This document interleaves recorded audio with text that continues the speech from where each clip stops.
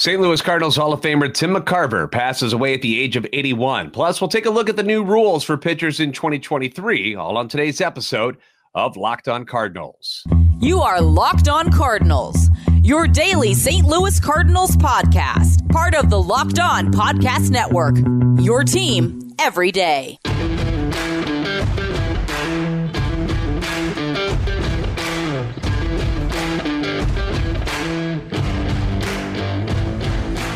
Hey there, Cardinals fans. I'm JD Haffern, and I'm a national radio sports anchor, born and raised in the Lou and a lifetime Cardinals fan, and I'm your host for Locked On Cardinals, part of the Locked On Podcast Network, covering your team every day. You can follow me on Twitter at JD Sports Radio. Follow the podcast at LO_Cardinals. I want to thank those of you who make Locked On Cardinals your first listen every day. We are free and available wherever you get your podcasts. You can subscribe on iTunes, Spotify, Google Podcasts, also available on YouTube. Be sure to like and subscribe. We just passed that 4,300 mark. So appreciate all of you guys for checking in and subscribing. Be sure to comment. That way you can interact with us. Hit the notification button so you know when new episodes are posted. This is a show serving Cardinal Nation and giving the best fans in baseball all of the info about the birds on the bat. So not a great day. Not a great day as it was announced that former player and broadcaster Tim McCarver passed away on Thursday at the age of 81, passed away this morning due to heart failure. The official statement that we have from the Cardinals was, "We are saddened to learn of the passing of Cardinals Hall of Fame catcher Tim McCarver, a two-time World Series champion. McCarver caught 12 seasons in St. Louis over his 21-year career. Our condolences go out to the McCarver family and his many baseball friends and colleagues. He came up as a 17-year-old in 1959. Like, can you imagine that at the age of 17? Like, you just got your driver's license, you know? And a year later, you're in the big leagues playing baseball. Won the World Series in St. Louis in 1964, 1967. He was a two-time All-Star with the Cardinals in 66 and 67. Actually finished second in the MVP voting in that 67 season to fellow Cardinal Orlando Cepeda and ahead of the legendary Roberto Clemente.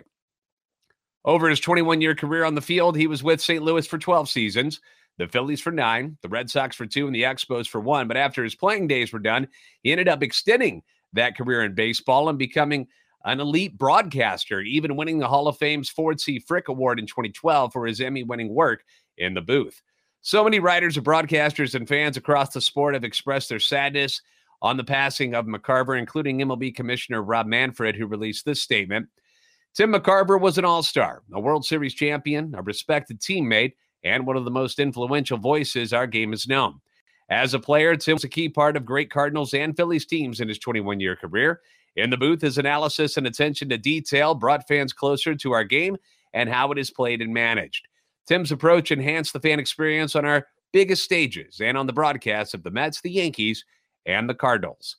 All of us at Major League Baseball are grateful for Tim's impact on sports broadcasting and his distinguished career in our national pastime.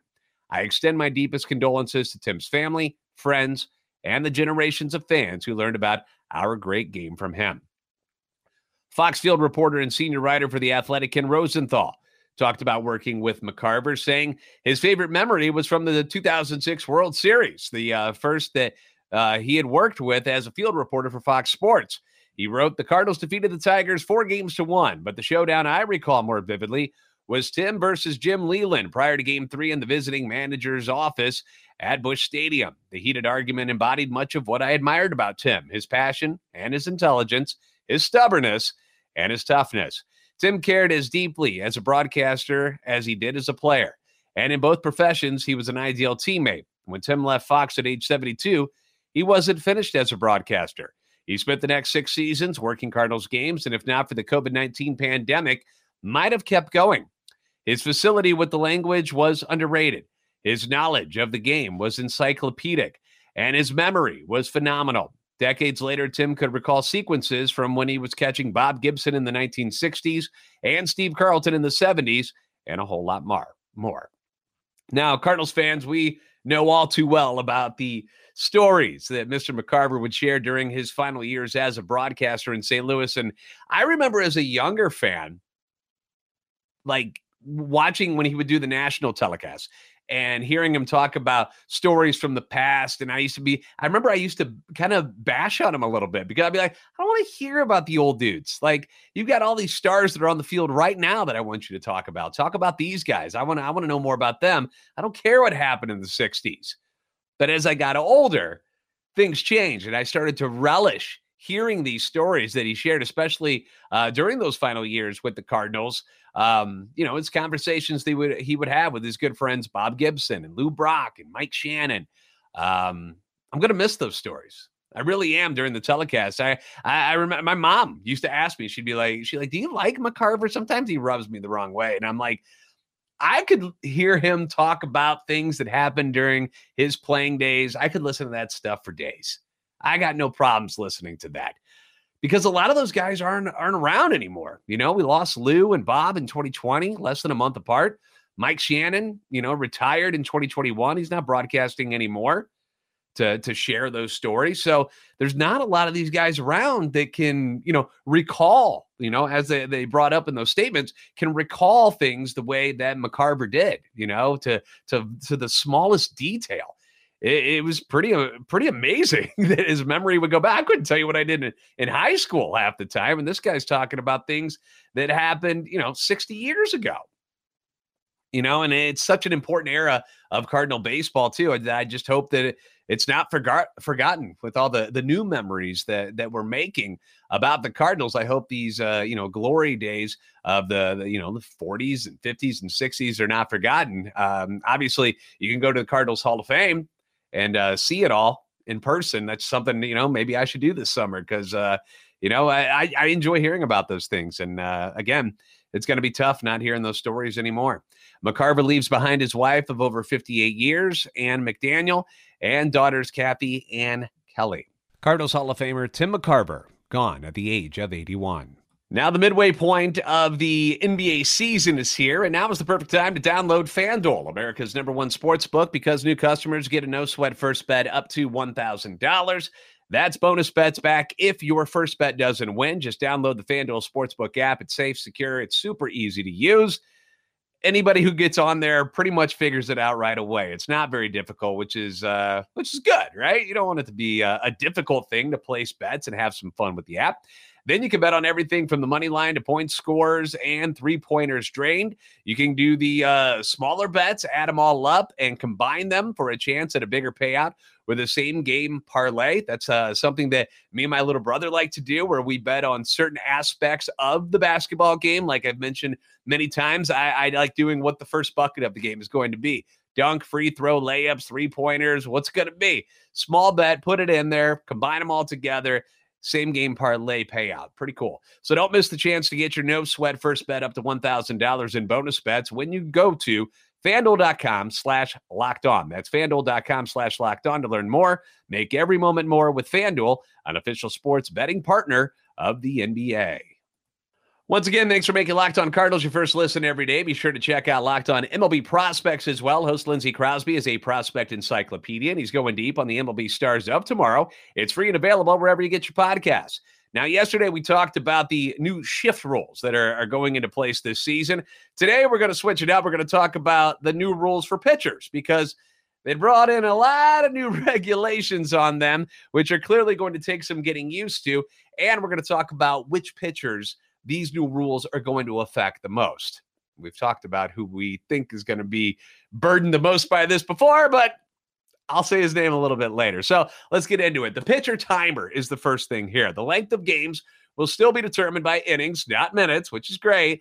But to create a crisper pace, there will be a 30-second timer between batters and then a shorter time limit between the pitches. So pitchers will be required to begin their motion 15 seconds after receiving the ball with the bases empty, and then they'll get 20 seconds after receiving the ball with runners on base. If they don't, they will be charged with an automatic ball. Pitchers will also be limited to 2 disengagements from the mound, pickoff attempts or stepping off. They'll get 2 of them per plate appearance with a runner on first. The disengagements reset the clock. Batters, meanwhile, must be in the batter's box and alert to the pitcher by the 8-second mark on the clock or else be charged with an automatic strike.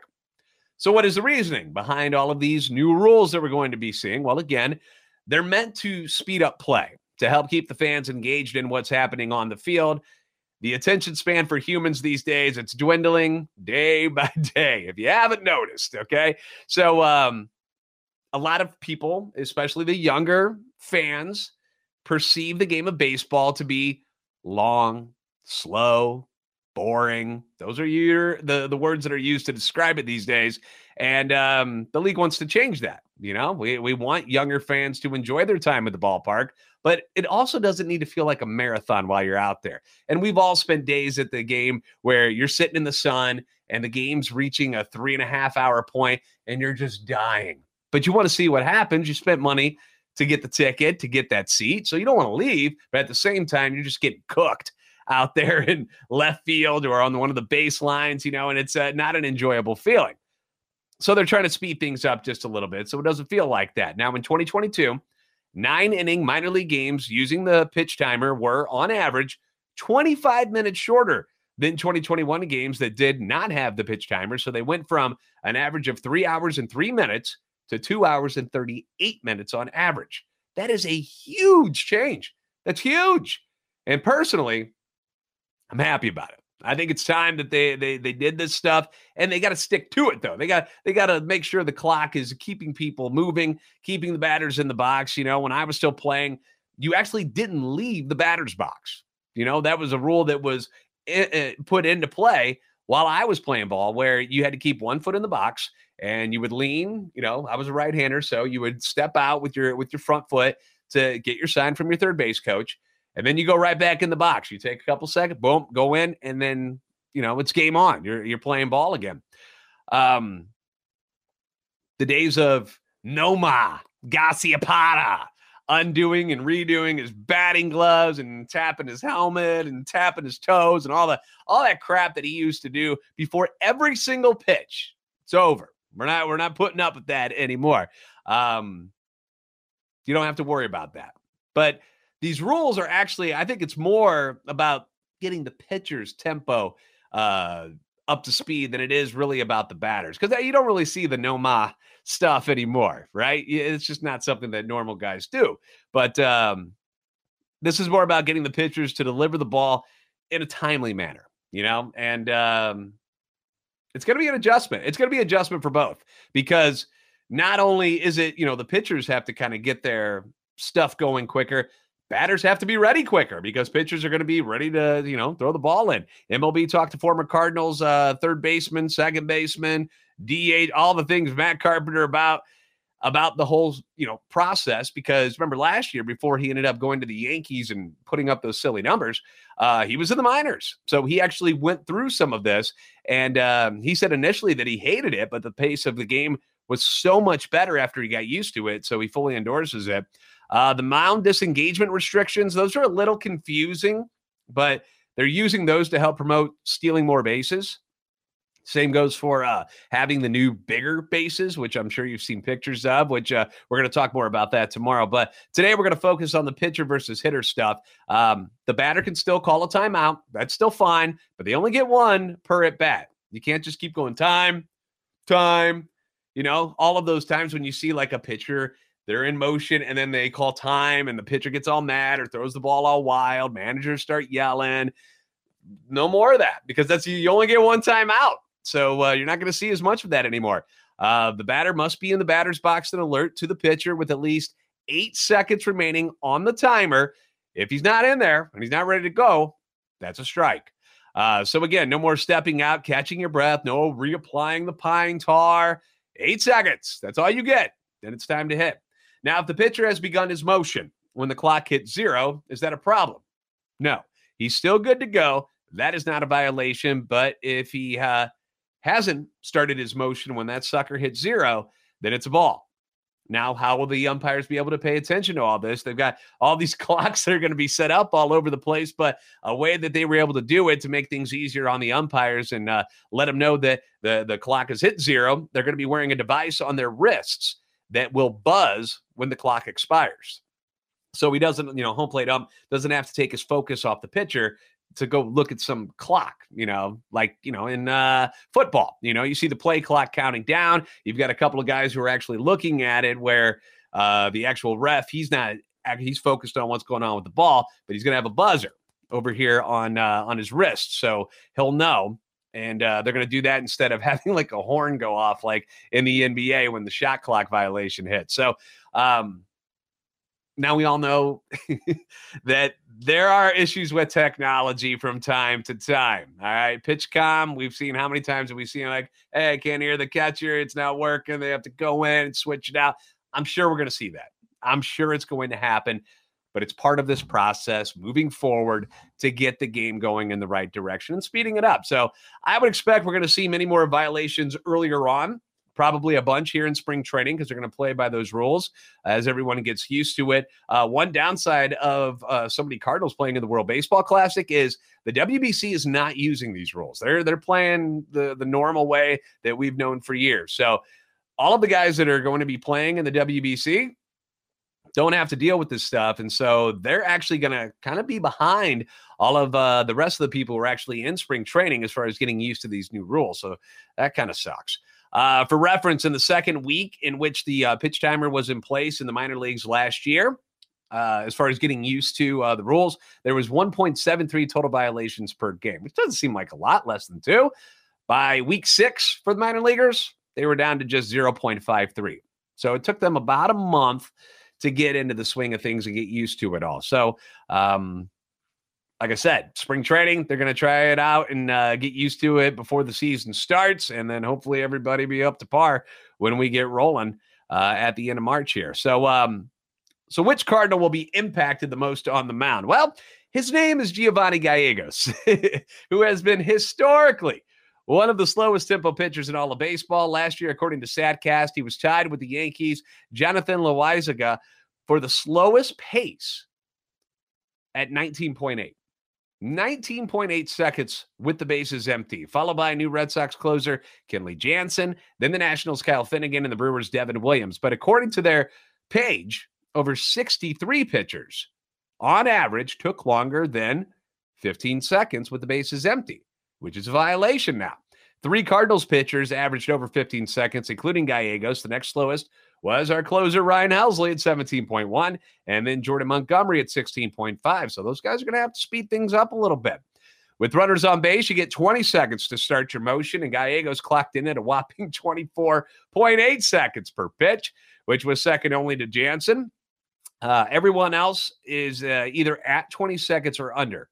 On the Cardinals roster, Palante and Helsley are the closest to going over the 20 seconds. So, like I said, tomorrow we're going to go over the impact of the bigger bases and the new pitch clocks on stealing bases this season. But yeah, Giovanni Gallegos, man, he's gonna have some work to do this spring to try to not have a violation every pitch that he's out there. So we'll see if it kind of messes with his head. These guys have been doing it for so long at the same pace that switching all of this up, it's not going to be an easy change for them. So we'll have to see how it affects him going on in this spring and the very beginning of the season. Up next, we got news and notes from around the league to cover, including one former Cy Young Award winner who is none too happy with his team today. That is coming up next on Locked On Cardinals. As far as Cardinals news and notes today, other than the passing of Tim McCarver, most things were business as usual at camp. Adam Wainwright and Jake Woodford threw to live hitters today, including guys like Paul Goldschmidt and Nolan Arenado. Derek Gould over at the Post-Dispatch and STLtoday.com. He always puts up a lot of small news and notes on the website. So if you, my advice to you is to get a subscription. I'm just going to throw it out there to you because they're doing so much coverage and it's all really, really, really interesting. And I can't tell you all about all of it in a simple podcast, so you should go read it for yourself. But he did report that Woodford is working on a slider this year that he found on YouTube, where some of you are watching this right now. And the idea of it was to get more velocity. That's what he's looking for. He also said that young slugger Moises Gomez was standing in the batter's box for bullpen sessions today. He was holding a bat, but he wasn't swinging it because he was there to just watch, because they're using this as a way to help him recognize pitches coming in and out of the strike zone, because the problems with Moises Gomez at every level has been the strikeouts, and they want him to be able to see the ball better, to know what the zone is. That way, he's not striking out as much. He's not swinging at stuff outside of the strike zone and putting the bat on the ball more often, because when he does that, the ball goes really, really far, like it did 39 times last year in 120 games. So he had no swings during the bullpen sessions. Juan Yepes was also doing this. Gould also brought up that the jersey ads, they're coming, so get ready. Teams like the Padres, the Red Sox already have ad patches on their sleeves. Just a fair warning, and I know it's going to really upset a lot of people who have grown up with this game and love the classic look of a Cardinals uniform. I have some stuff over there probably at one point or another. It's coming, so you have been warned. But once again, check out Gould's full breakdown on other things that happened at camp today and moving forward at stltoday.com. And finally, some trouble in paradise for the Brewers and staff ace Corbin Burnes. The Brewers won their arbitration case against the former Cy Young Award winner. He's going to make $10.1 million instead of $10.75. Boo-hoo, right? Not a big deal. But Burnes was reportedly more upset, not about losing the case and missing out on some extra money, but more about what the team said about him during their hearing. Burnes said to reporters today, obviously, it's tough to hear. It's tough to take. They're trying to do what they can to win a hearing. There's no denying that the relationship is definitely hurt from what transpired over the last couple weeks. There's really no way of getting around that. You kind of find out your true value. You think you work hard for 7 years in an organization and 5 years with the big league club, and then you get in there and basically they value you much different than what you thought you'd contributed to the organization. Yikes. Whoa. So he's none too happy with what transpired there. And, we heard this last year from Tyler O'Neill. And I kind of gave O'Neill grief. I'm like, what are you worried about it, man? It's just, it's money or whatever. Don't take it so personally. But it weighed on him last year. And I know we don't think that altered his game at all, because it was more injuries that led him down the bad path last year of having a tough year. But he admitted it. He said it weighed on him a little bit. But the teams, they go into these hearings and they basically tell you what you don't do right, how you aren't as good as you may think. And it's kind of a sucky process, because these teams still want you on their roster. It's not like they're trying to get rid of you, but at the same time, they got to kind of bash you so that they win the case and they save some money. That's just the way these things are set up. And it just does not sound like it's a lot of fun. It's their duty to tear you down so they can win the case. So I can see how it's hard not to take things personally. It's like going into, so have you ever been critiqued by a boss before? And like in radio, we do these things called air checks. And you sit in with one of your bosses and they go through one of your shows or whatever and tell you everything that you sucked at, like everything that was not good.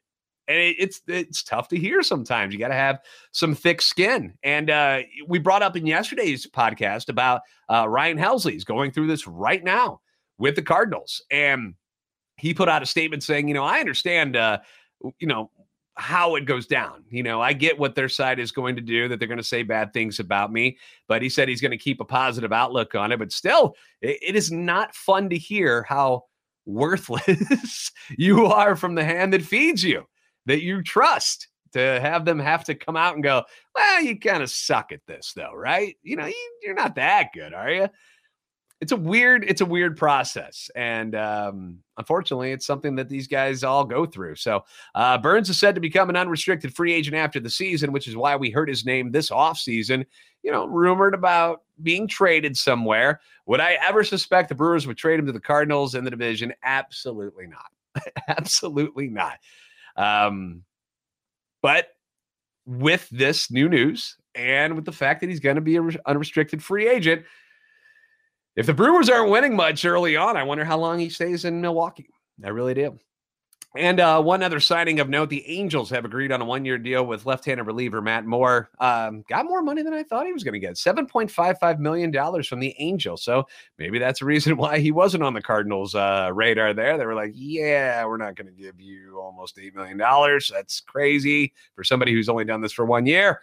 So maybe we should cut Mo and the boys a little bit of slack for not chasing him if that's the price he was looking at. So thanks for making Locked On Cardinals your first listen every day. Now make your second listen. Locked On MLB Prospects. Host Lindsey Crosby is a prospect encyclopedia, and he's going deep on the MLB stars of tomorrow. It's free and available wherever you get your podcasts. On tomorrow's show, once again, we'll continue on our segments for the new rules for Major League Baseball this year. Tomorrow we go over the bigger bases, which I've been told they've been described as they look like a big old pizza box sitting over there. Remember as a kid, and you would play out at a park, and the bases are all locked away. You couldn't get to them, and you'd have to find things to make bases out of. Pizza box, the top of the pizza box. We used to use that. I wonder if that's what it looks like when it's sitting over there. I haven't been up close personal to one yet, but that's what I've heard it's been described as. But we'll talk about that. We'll talk about more of these new pitching rules and their impact on stealing bases coming up next season, which is big news for guys like Tommy Edman and Tyler O'Neill and Mike Antico and other guys who use their legs as part of their game. If you haven't already, be sure to like and subscribe on YouTube. Follow on Twitter at @LO_Cardinals and at JD Sports Radio. You're the best fans in baseball for a reason, and I'll see you next time on Locked On Cardinals.